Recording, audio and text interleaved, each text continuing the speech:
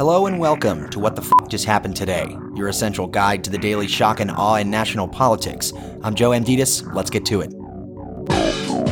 It's Monday, February 13th, 2023. Welcome to day 755. The United States shot down 3 unidentified objects flying over Alaska, Canada, and Michigan, the 4th such downing in 8 days.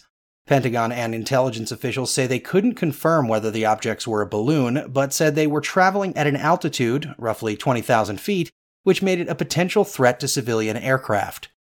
The Chinese spy balloon that drifted over the United States flew at 60,000 feet and did not pose a danger to aircraft.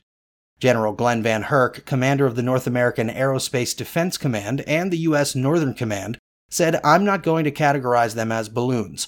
We're calling them objects for a reason. I'm not able to categorize how they stay aloft." After the briefing, a defense official clarified that there was no indication of aliens or extraterrestrial activity with these recent takedowns.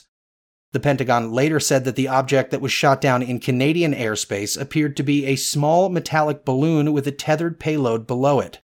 The Biden administration announced the formation of an interagency group to address the unidentified objects that are flying over North American skies. Moving on, a judge in Georgia ruled that portions of a Fulton County grand jury's investigation into Trump and his allies' actions after the 2020 election should be made public. In an 8-page ruling, Judge Robert McBurney ordered the report's introduction and conclusion, along with the section where jurors expressed concern that some witnesses may have lied under oath during their testimony, to be made public on Thursday. Those witnesses are not identified. Recommendations on who should or should not be prosecuted will also remain secret to protect due process rights. Fulton County District Attorney Fannie Willis said last month that decisions on whether to bring charges were imminent. Meanwhile, the special counsel investigating Trump's role in the January 6th attack subpoenaed Mike Pence for documents and testimony. Jack Smith's office wants Pence to testify about his interactions with Trump leading up to the 2020 election and the day of the attack on the Capitol. Trump's lawyers, however, are expected to fight Pence's subpoena on executive privilege grounds. Trump's legal team also turned over more materials with classified markings, including a laptop that belongs to an aide who works for the Save America PAC. Trump's aide had previously copied those same pages onto a thumb drive and a laptop, apparently not realizing that they were classified. The laptop and the thumb drive were turned over to investigators in January. Trump's attorneys also handed over an empty folder marked Classified Evening Briefing. One of Trump's attorneys said the classified folder was in Trump's bedroom because Trump used it to block the blue light from his landline phone.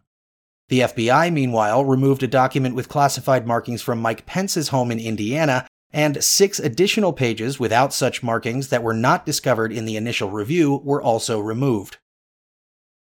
Moving on, Trump's 2020 campaign hired a research firm to prove Trump's electoral fraud claims.